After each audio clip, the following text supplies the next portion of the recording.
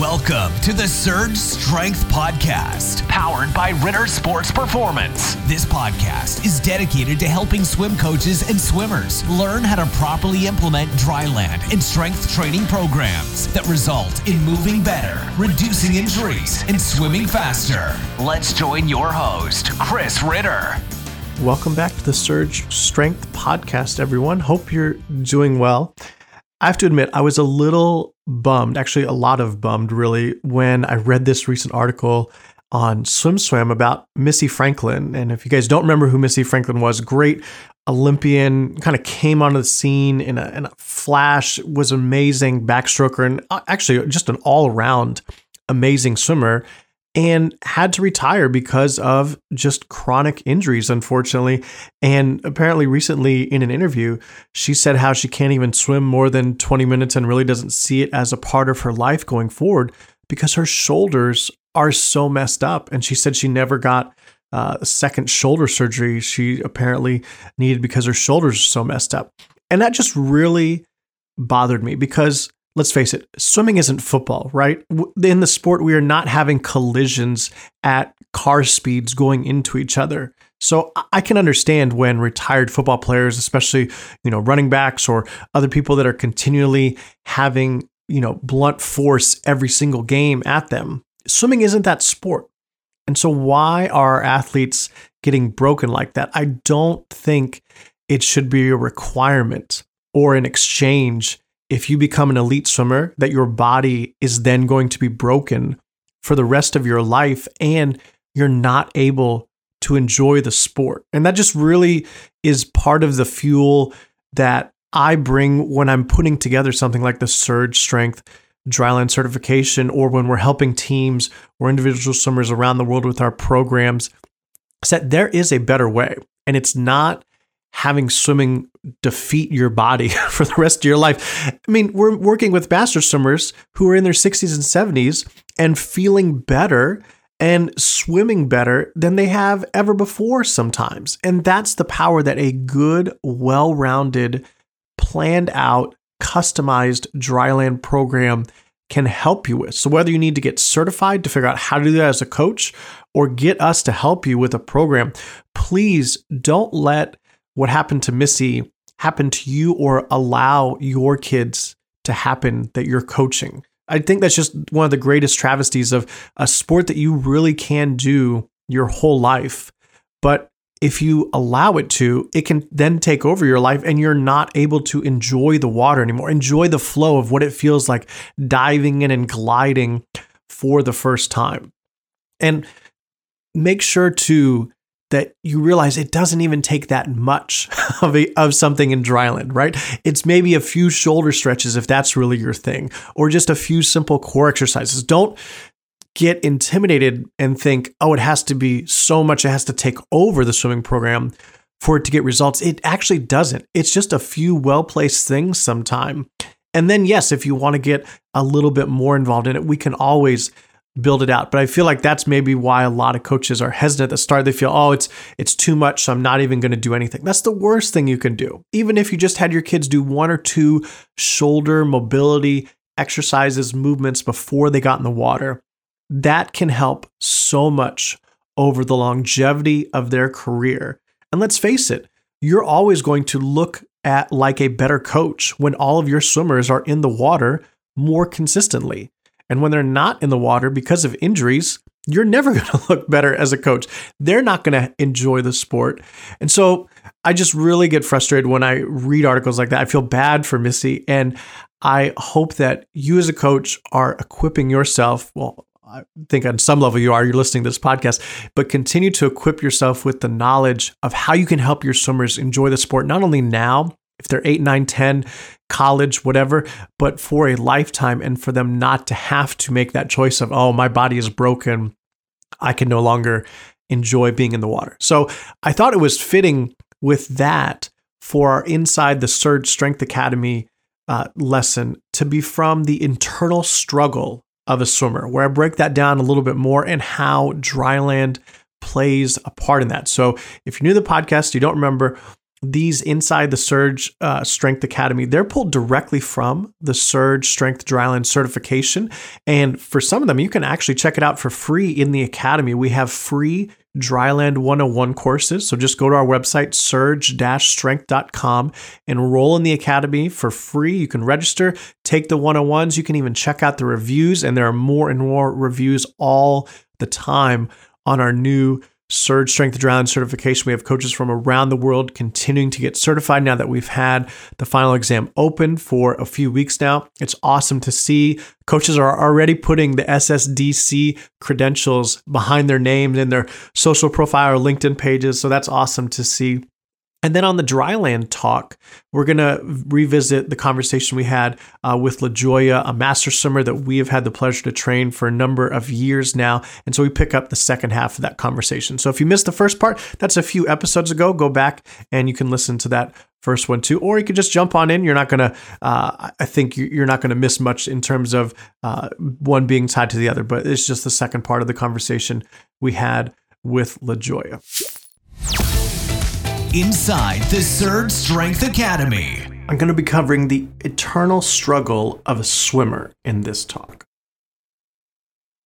Swimming is one of the most repetitive sports, probably outside of running or maybe rowing. There's not many that are up there with swimming in terms of just the sheer amount of volume of the same repetitions. And even though there are different strokes in swimming, a lot of them still use roughly the same amount of joints in the same movement. So yes, there might be some variations between how the arms are recovering in a butterfly versus freestyle. But when you look at it muscularly and structurally, there's not that much difference.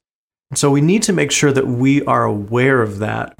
Number one, when we're doing dryland programs, is the volume that swimmers go through and just the sheer repetition of that volume, and particularly around a few joints. We're going to get to that in a second, but I want to back up a second first.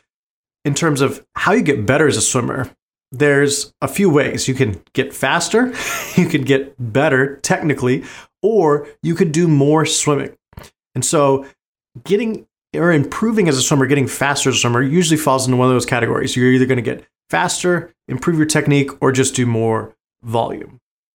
Speaking of volume, if we just played out the math here in an average scenario, and again, I'm sure there's coaches out here who are coaching 8 and unders, senior citizens, Olympic gold medalists, probably everywhere in between. So I tried to take the average as best I could. So for an average swimmer, let's say they take 14 strokes in one lap. So that's 7 on each arm. And they say, let's say we do an average of a 4,000 yard practice. That's 160 laps. So in one practice, they're taking over 2,000 strokes. In a week, they're taking 13,000 plus strokes.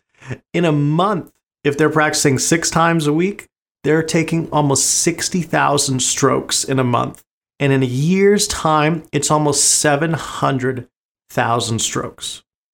Just let that sink in for a second. That is a huge number of strokes.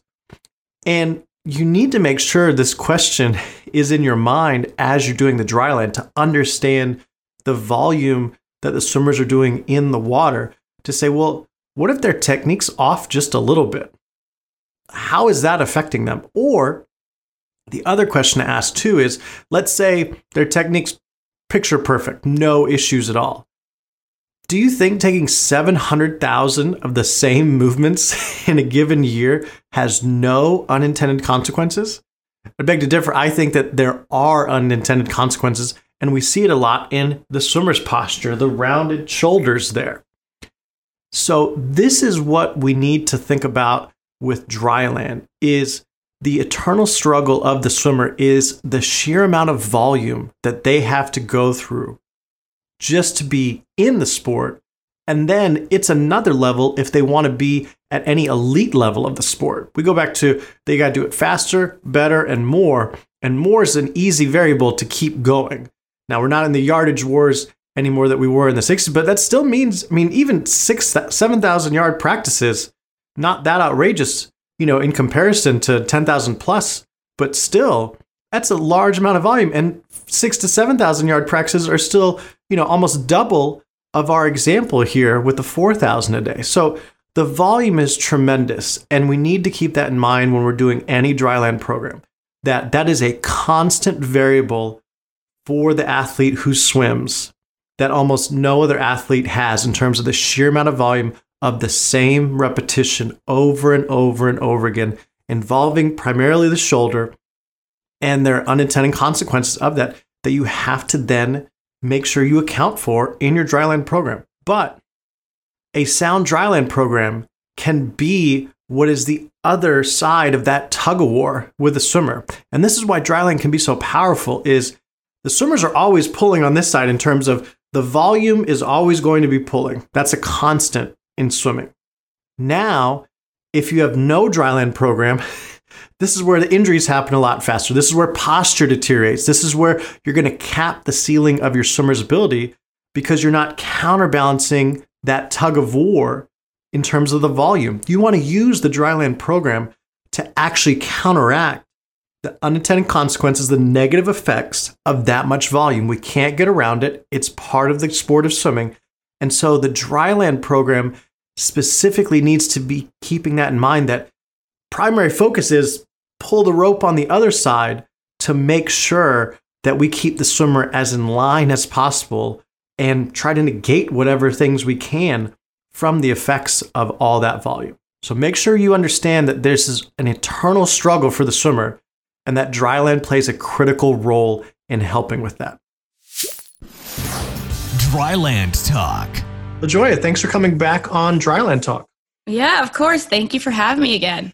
So a while ago, we had you on and we talked about when you first started training with us and how that kind of helped you transform from a track athlete to now a swimmer, that being your focus, and the swimmer's body, and then not having that piano fall on your back specifically in things like the 100 fly because of the strength that you increased. And then we went to, at one point then, I closed down the in-person gym that I was running in Charlotte. We went completely online.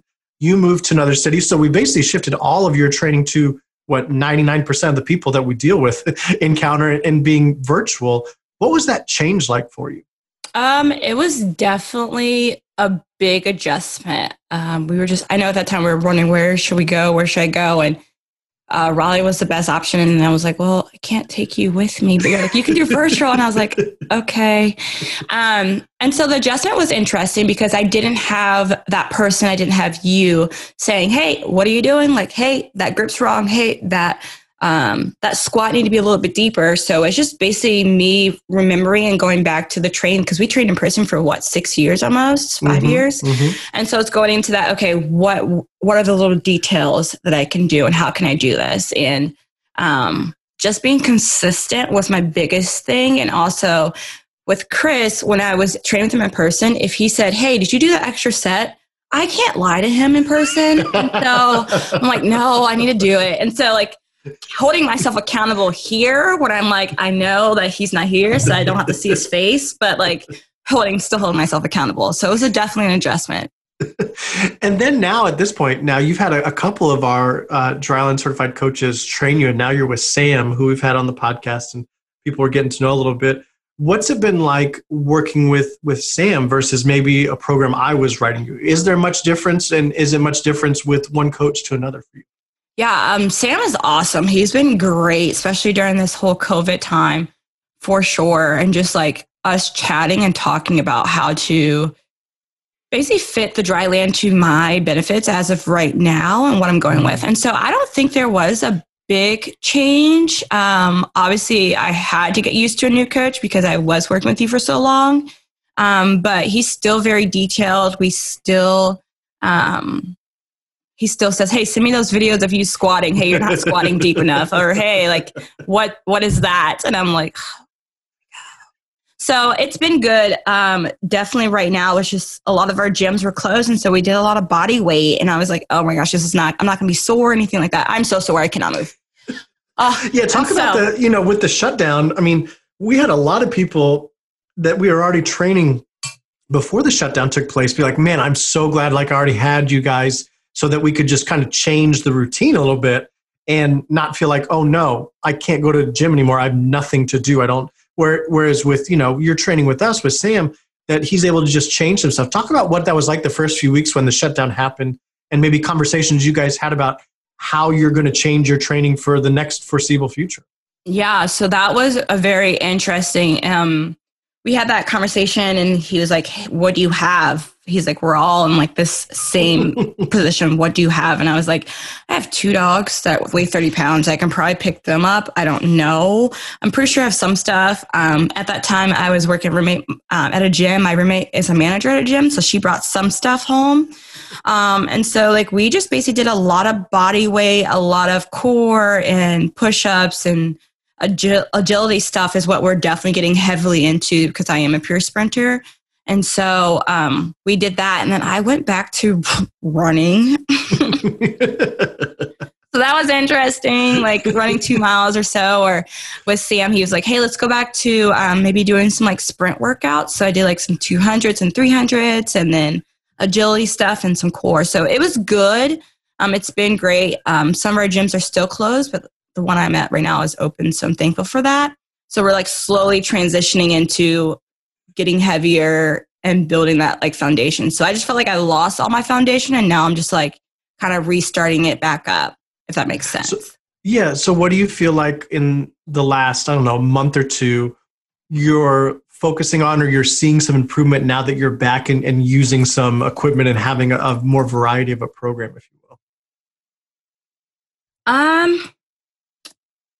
I will say that within the last month or two, I'm still trying to navigate through the waters of all this, just like mentally and just having a good mindset. So as of right now, our stuff is still building on agility, really working on squats and getting down deep, because obviously I just keep forgetting to get down deep in my squats and everything.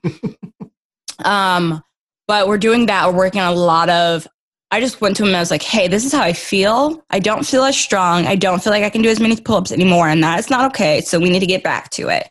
And so he's like, okay, we'll just kind of build it back, build another foundation and build on top of that. So that's just kind of where we are right now. And it's interesting to kind of plan ahead. We've talked about planning ahead and just doing some more Olympic lifts, some cleans and everything like that in there. Throwing that in there at the time when that time is perfect, or when gyms start to open up. So I'm excited to see how my body's going to change and get stronger and be able to have that agility and that like good speed and explosion off the blocks and off the wall in a sense. Yeah. How much does it help you, LaJoy? Obviously, you know how to work out, especially just the years that we've worked together and now the years that you've worked with other coaches on our staff.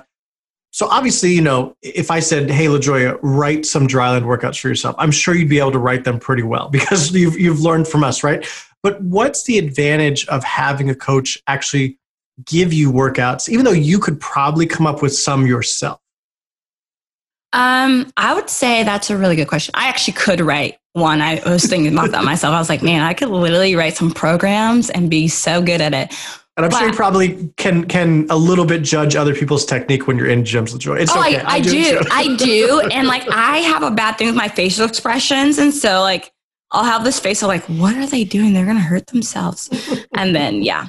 But I just like training with the Ritter Sports and Chris. I've done it for so long that I think it's a part of my journey in a sense. Like you guys, you have got me to where I am. I will definitely say that. So I just love training with it, especially with working with people that know a little bit more about dryland and technique and what I need.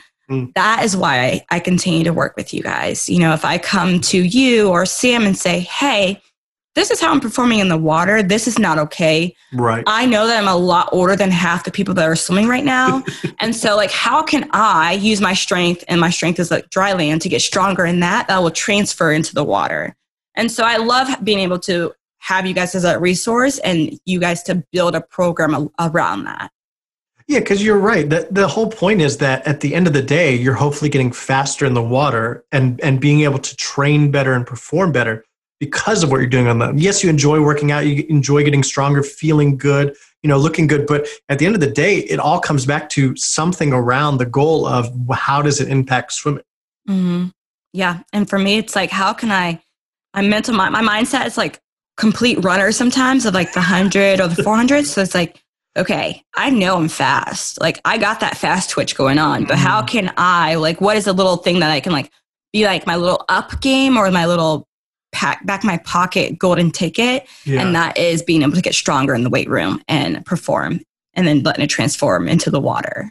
No, that's awesome. How often, or what does the communication like look between you and Sam when you're, reaching out with some of these ideas or giving him feedback on how you're feeling in the water and stuff like that? Give people a sense if they haven't been training with us and in a program.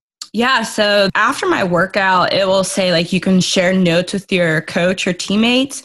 And so sometimes I'll put notes in, say, yeah, I felt really weak today. Today was a little rough. That set, to be honest, I lacked on it or whatnot. So I'm able to connect with him like right after my workout.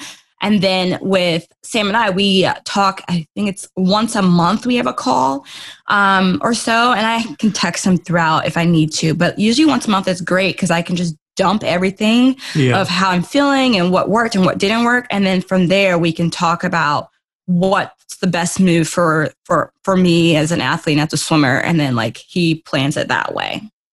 And that's why you're a good client and you're seeing results, LaJoy, is because you care enough probably to track that stuff and give feedback, right? It's not a program set up that you just receive, right? And then there's no feedback on your end because then we're coaching in the dark. Right. And so that's what really helps is that you've seen the investment it takes, number one. This is actually a collaboration. It's not just we send you a workout, good luck, I hope it works, right? It's you giving feedback and then the workout evolving from that. So I think that's a credit to you because that takes time and effort on your part to make sure, hey, you have to be processing what's going on. How am I changing with this? How is this affecting me in the water? And then being able to condense that and give it in a feedback way that Sam can then take that and say, okay, how do I need to adjust the program from here? Yeah. Yeah. I think that's the most important thing. Like even if whoever's going to work with British sports or whatnot, you cannot, like you just said, take it and be like, okay, this is great. Like you have to be like, this works, this doesn't work. And I think that's the benefit because a lot of people don't get that. They don't get to have that open dialogue with maybe your dryland coach who's working with like multiple people of saying, hey, this isn't working. We're like, well, I can't change the workout just for you. So it's kind of like that personable mold that fits you and what you need at that time. No, that's awesome. Joy, as we're ending up here, what would you say to someone who's maybe listened to the podcast a few times, seen some of the stuff on either SwimSwam articles or other places we've posted content, and it hasn't started a Surge Strength program with us yet, but is thinking about it? What would you tell them?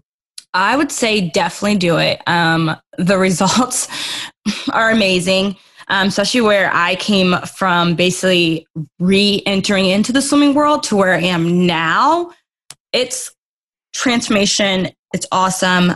Definitely have an open mind and be open to it. But I mean, British sports, they know their stuff and it's so good and it's so refreshing. And so you know that you're going to get what you put into it. And so it's really good.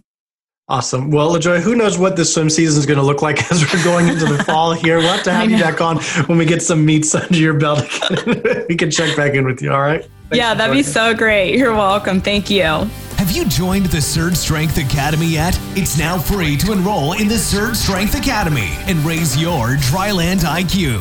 Visit surge-strength.com to learn more and enroll today. That's surge-strength.com to enroll in the Surge Strength Academy. The goal of Surge Strength is simple: build better athletes to generate faster swimmers.